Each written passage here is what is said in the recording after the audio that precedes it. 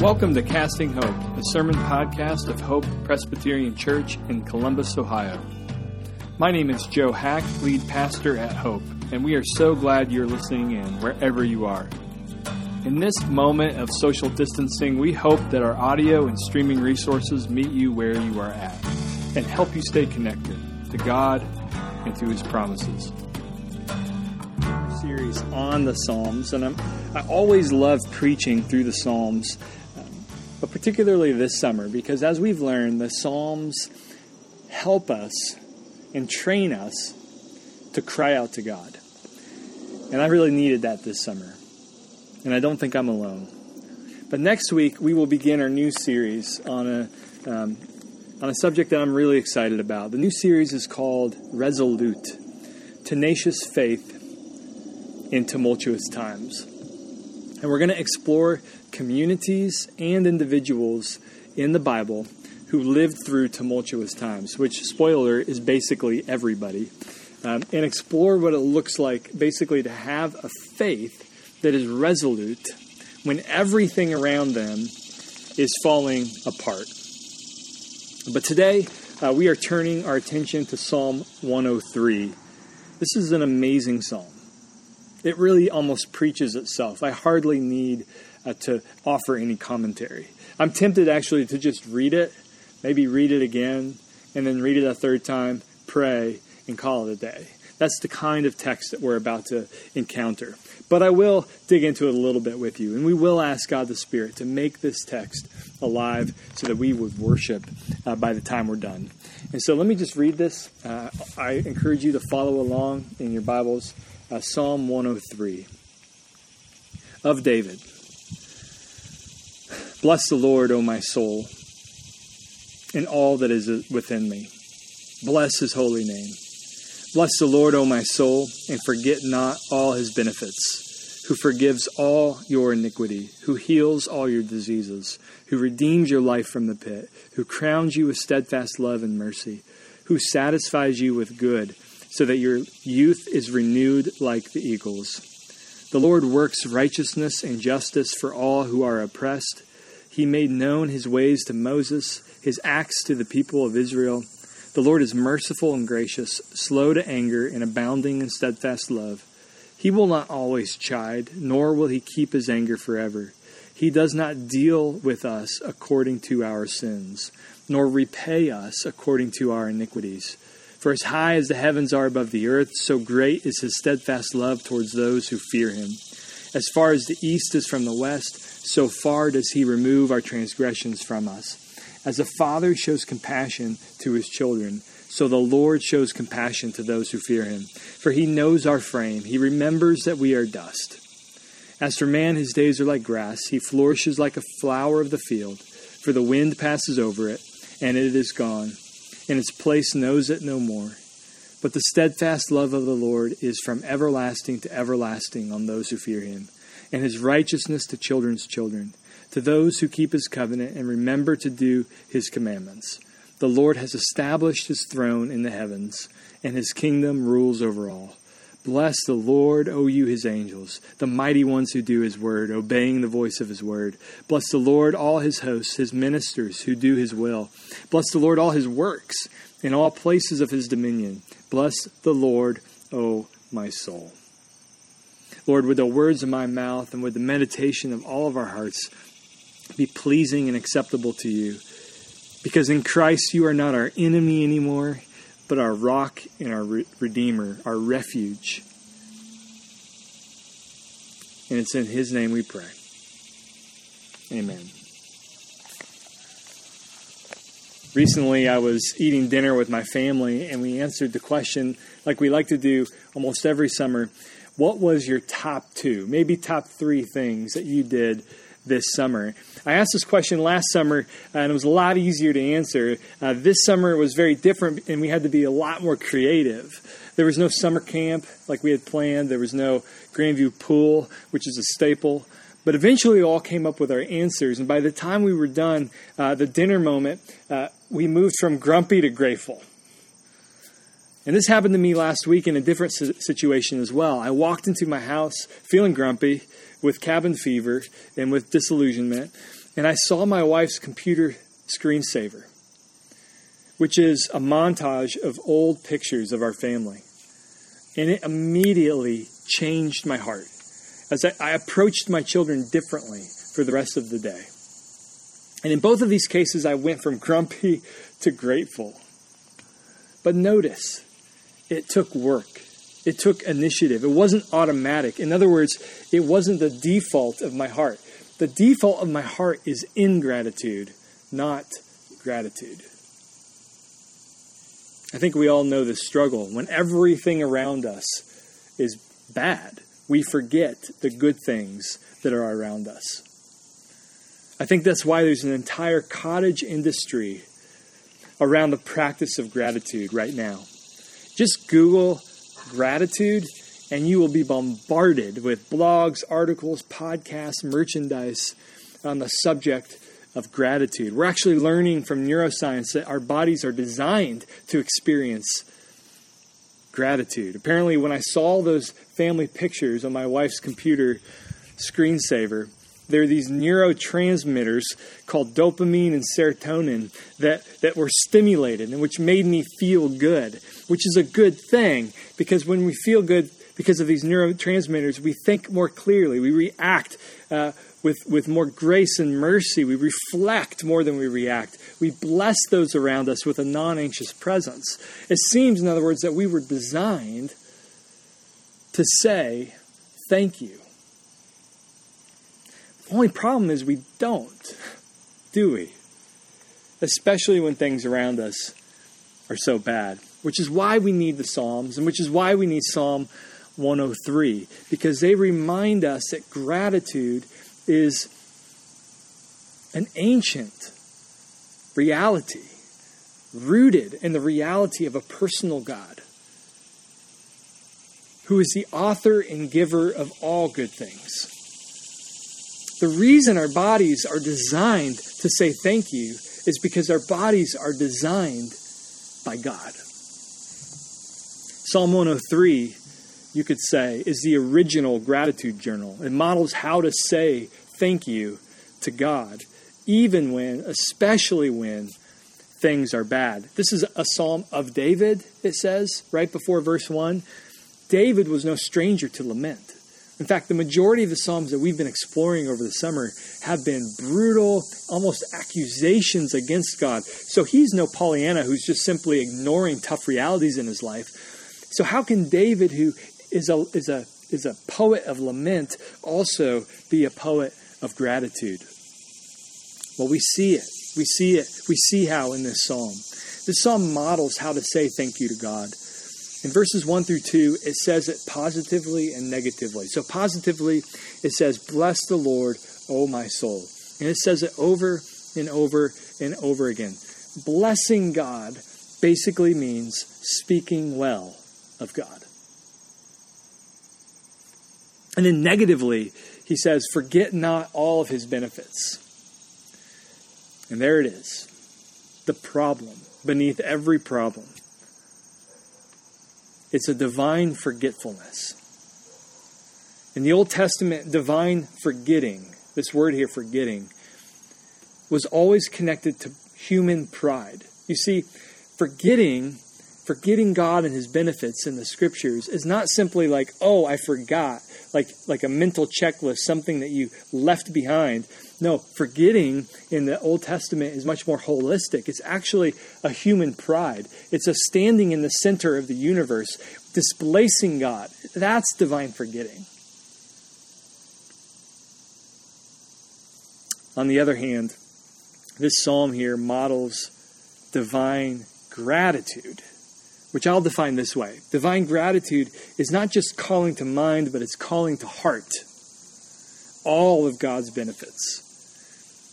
If divine forgetfulness is pride, divine gratitude is worship. It's a heart that is bowed. But more than that, it's a heart that is on fire for God. And so how do we get there? How do we move from divine forgetfulness, cold pride, to divine gratitude, white-hot worship? Well, the first few verses tell us how. We intentionally call to heart God's benefits. Remember, our default is ingratitude. So this has to be an intentional gathering to heart of the benefits of God. This is divine remembering. It's a spiritual practice that we must do daily. What Derek Kidner, the great Old Testament scholar, calls gathering kindling. He says the psalmist here is using his mind and memory to kindle his emotions.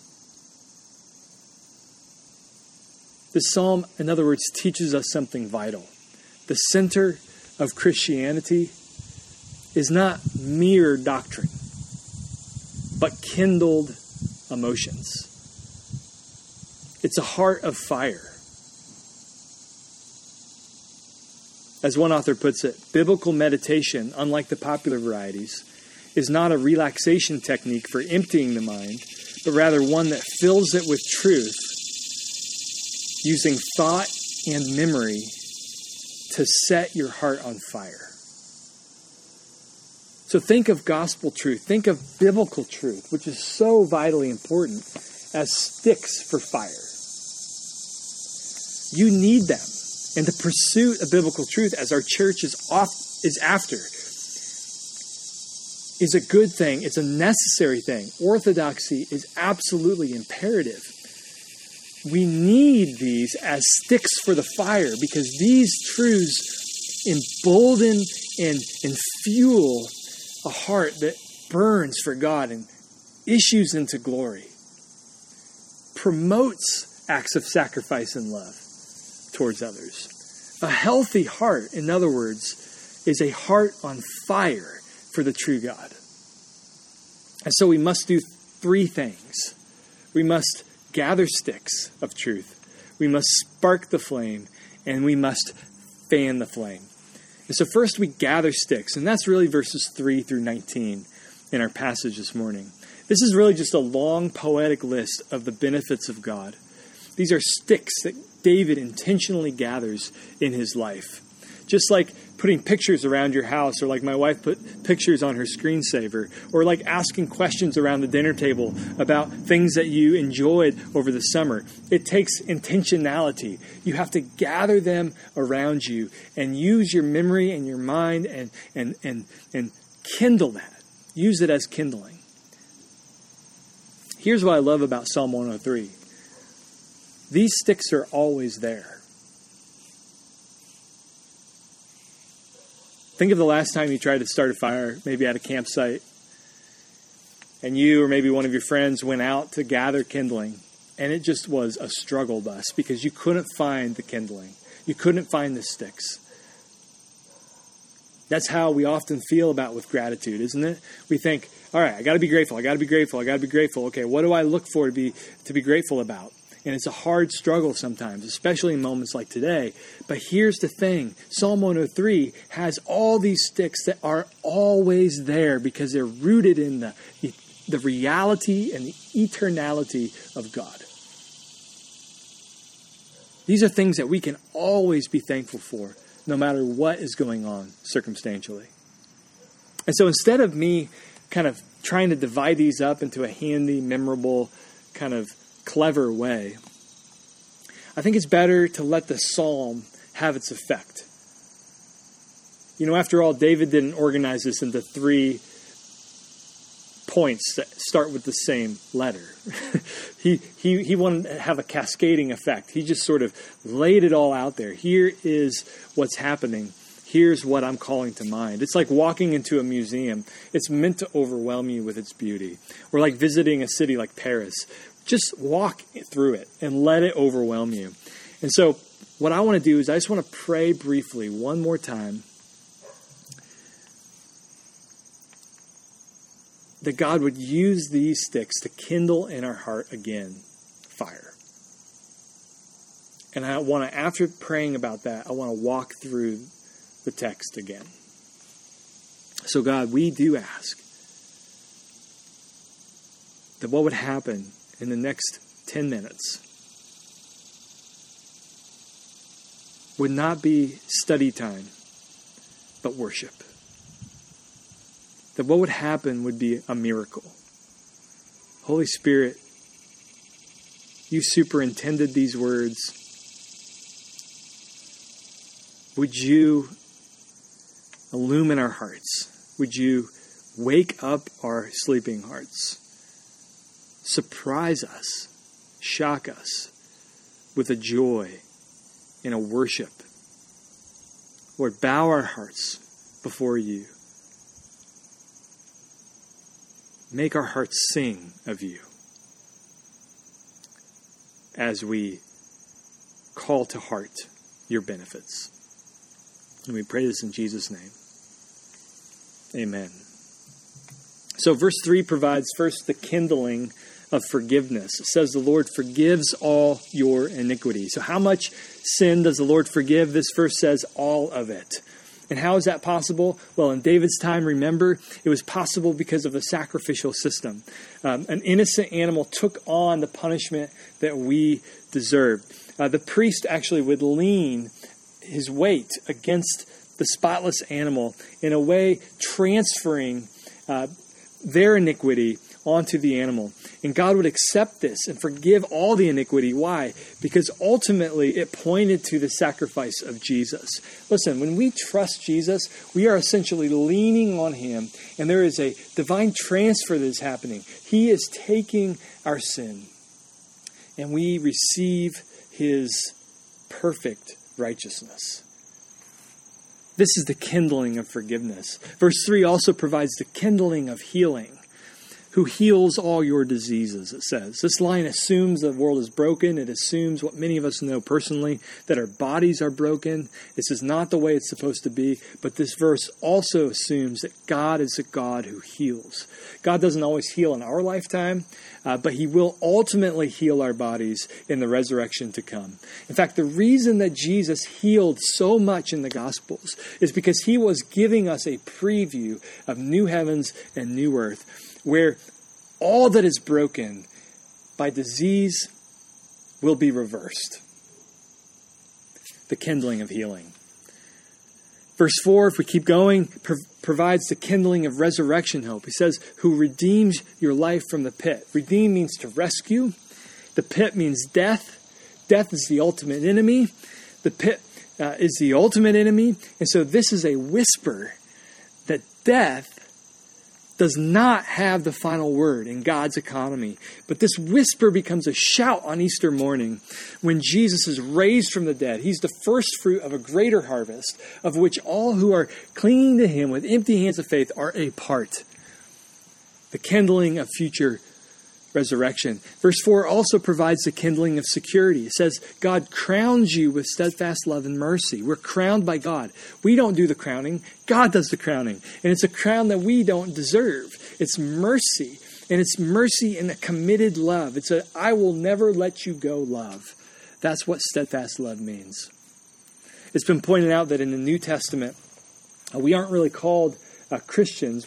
In fact, really what Christ followers are called is in Christ or with Christ. That's the designation that we often are given in the New Testament. And that tells us something. See, in Christ we are crowned. We are clothed with something outside of us that we don't deserve. But it makes us shine. The mercy and loving commitment of God is a crown to those he loves. The kindling of security. And then the kindling of satisfaction in verse 5. God satisfies you with good. All of life, we know this, is a quest to be satisfied. And only in the Lord, some of us have experienced this, can we have ultimate satisfaction. Can we rest? Jesus is this abundant life. Life to the full. Our cup can only be filled to the full and overflowing in and by Jesus. The kindling of renewal in verse 5, so that your youth is renewed like the eagles. Have you ever seen an eagle flying off or an eagle landing or an eagle in flight? If you have, you understand the power of this image. What it is it's a real renewal that we have in the Lord, a real transformation. It says that in Christ, new creation. We are new creations. We are renewed. We have the Holy Spirit uniting us to Jesus, and we have a renewal, a transformation, and a promise of transformation here in this verse. It's kindling for the fire. Verse 6 provides the kindling of justice. It says the Lord works righteousness and justice for all who are oppressed. God is not aloof to evil and injustice. Amen? I mean, we might think, how can a loving God, a merciful God, also be a just God? But don't you see, it's his love that fuels his heart for justice. His love of his creation fuels a holy outrage against anything that defaces it. He is unlike all human kings, even the best of human rulers. His ear always hears and picks up the voices that no one else hears. I like what Rich Valadas says. He says that mercy is the bandage over the bleeding. Justice stops the one who caused the bleeding in the first place. In this psalm, we see that God does both. And it's on the cross that we see his justice and his mercy and his commitment to both in its fullest picture. The kindling of justice, the kindling of presence. Verse 7, he made known his ways to Moses, his acts to the people of Israel. See, that God doesn't sit back. To quote Rich Willens, he rolls up his sleeves. He gets involved in the world that he made. He makes known his ways and acts. This verse is referring to the Exodus, the Old Testament Exodus, where God reaches down and rescues his people. God, who is inapproachable light, draws near to rescue and redeem a people by grace from Egypt.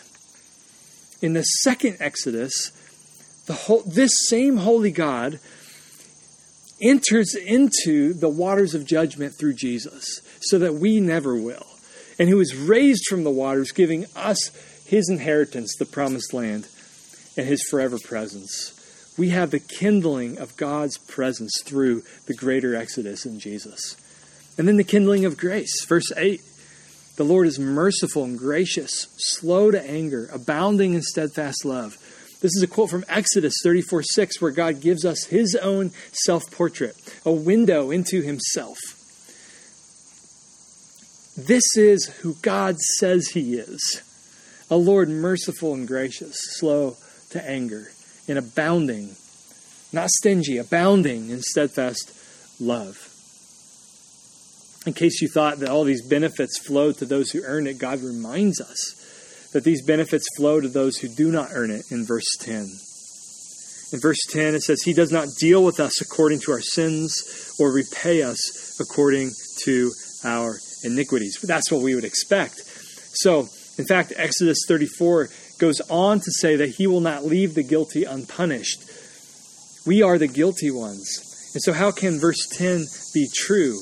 Well, I love what Tim Keller writes. He says, only the cross would reveal what it cost God to punish sin without punishing us. This is the kindling of grace. And then verse 9, we see the kindling of gentleness. He will not always chide, nor will he keep his anger forever.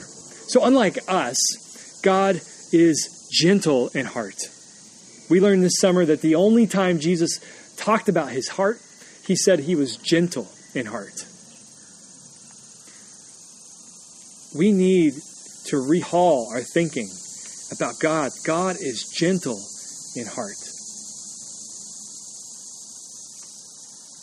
And then in verses 11 through 19, we see the kindling for divine adoption. I want to start by reading verse 19. It says, the Lord has established his throne in the heavens, and his kingdom rules over all. God is the king of all. His rule is over all things, the totality of everything. But this powerful king is also a compassionate, empathic father. Verse 11, for as high as the heavens are above the earth, that's a lot, so is his steadfast, I will never let you go love towards those who fear him. As far as the east is from the west, that's a decisive distance, so far does he remove our transgressions from us.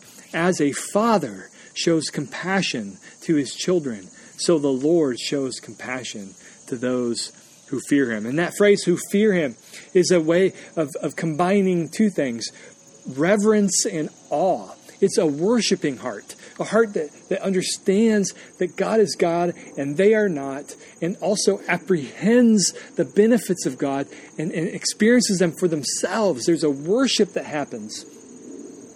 For he knows our frame, verse 14, and he remembers that we are dust. As for man, his days are like grass. He flourishes like a flower of the field, like a wind that passes over it. It's gone and its place knows no more. But the steadfast love of the Lord is from everlasting to everlasting on those who fear him. His righteousness to children's children, to those who keep his covenant and remember to do his commandments. God is King of all, and he is Father as well. When my boys are struggling, and I'm an imperfect father, I actually get more tender with them. And that's what happens here in verse 14. He knows our frame. He remembers we are dust. The King of all, we would expect him to be harsh. But the picture we get here is that the King of all is a king who doesn't just accept us, but delights in us. Some of us only have a legal understanding and a legal mindset with God, which is biblical. It's important to have that. We think, I am legally right with God. And we stop there. But this encourages us to have a family mindset with God as well. He doesn't just accept us in a court of law. He does. But he also delights in us as a father would, the perfect Father in heaven. And we could go on and we could talk about these things more in depth. But what we have just done here is we've just gathered 12 sticks. We've gathered them. And now all we need is a spark and a bellow. The spark is Jesus. He alone, as I've been pointing out, he alone fulfills this psalm. He sings this psalm. He lives this psalm out. And the Holy Spirit is the bellow. When we accept Jesus, and maybe that's you this morning, you have never accepted Jesus. You've never laid down your arms. You've never opened your hands and with empty hands laid hold of Jesus and trusted in him. If that's you and you lay hold of Jesus, you are promised the Holy Spirit. God the Spirit alone applies everything Jesus is, even the person of Jesus, to ourselves. He alone, Holy Spirit, awakens our hearts to Jesus. And when he does, look what happens in the last few verses. Worship. Bless the Lord, O you his angels, the mighty ones who do his word. What's David doing? He's singing with all of creation, the whole world, seen and unseen, angels and even the creation around him. And what he's noticing is that the world is already singing and already has been. When we come to Jesus and when we worship Jesus and when the Spirit bellows and fans the flame of worship in our heart, what is happening is we are simply waking up to what is already going on with the angels and with the creation. Creation is waiting and groaning for our redemption. The creation, all places of his dominion, verse 22, is blessing the Lord, as we learned last week from Psalm 19. All of creation is blessing the Lord. And when we are sinners, are made right and then put into God's family, we are simply joining in the song, in the worship. I think this should tell you something. The point of Christianity is a song. It's worship. Ideas, worldview, doctrine is vitally important. We need to see them as kindling for a fire, a heart that is on fire. Are some of you feeling spiritually dry? Well, praying this psalm, singing this psalm, is like gathering kindling. The sticks are here no matter what you're going through. And so praying this is really an invitation, a discipline of delight. We never want to stop short of a heart that is on fire. And so let's just pray for that now. Lord, we ask that you would set our hearts on fire. that we would follow our cues from David here, and that we would gather the kindling and with our mind and imagination, remember the benefits that you have for us. Lord, if it just means taking one of these sticks, just one, and meditating on it this week, we ask, Lord, that you would empower us to do that. Because we admit right now that the problem beneath all of our problems is a worship problem. We worship the wrong things. We get excited about the wrong things, Lord. We sing worship songs about the wrong things. And what your word is doing in our hearts right now, this very moment, is it's teaching us to sing about you. And it's in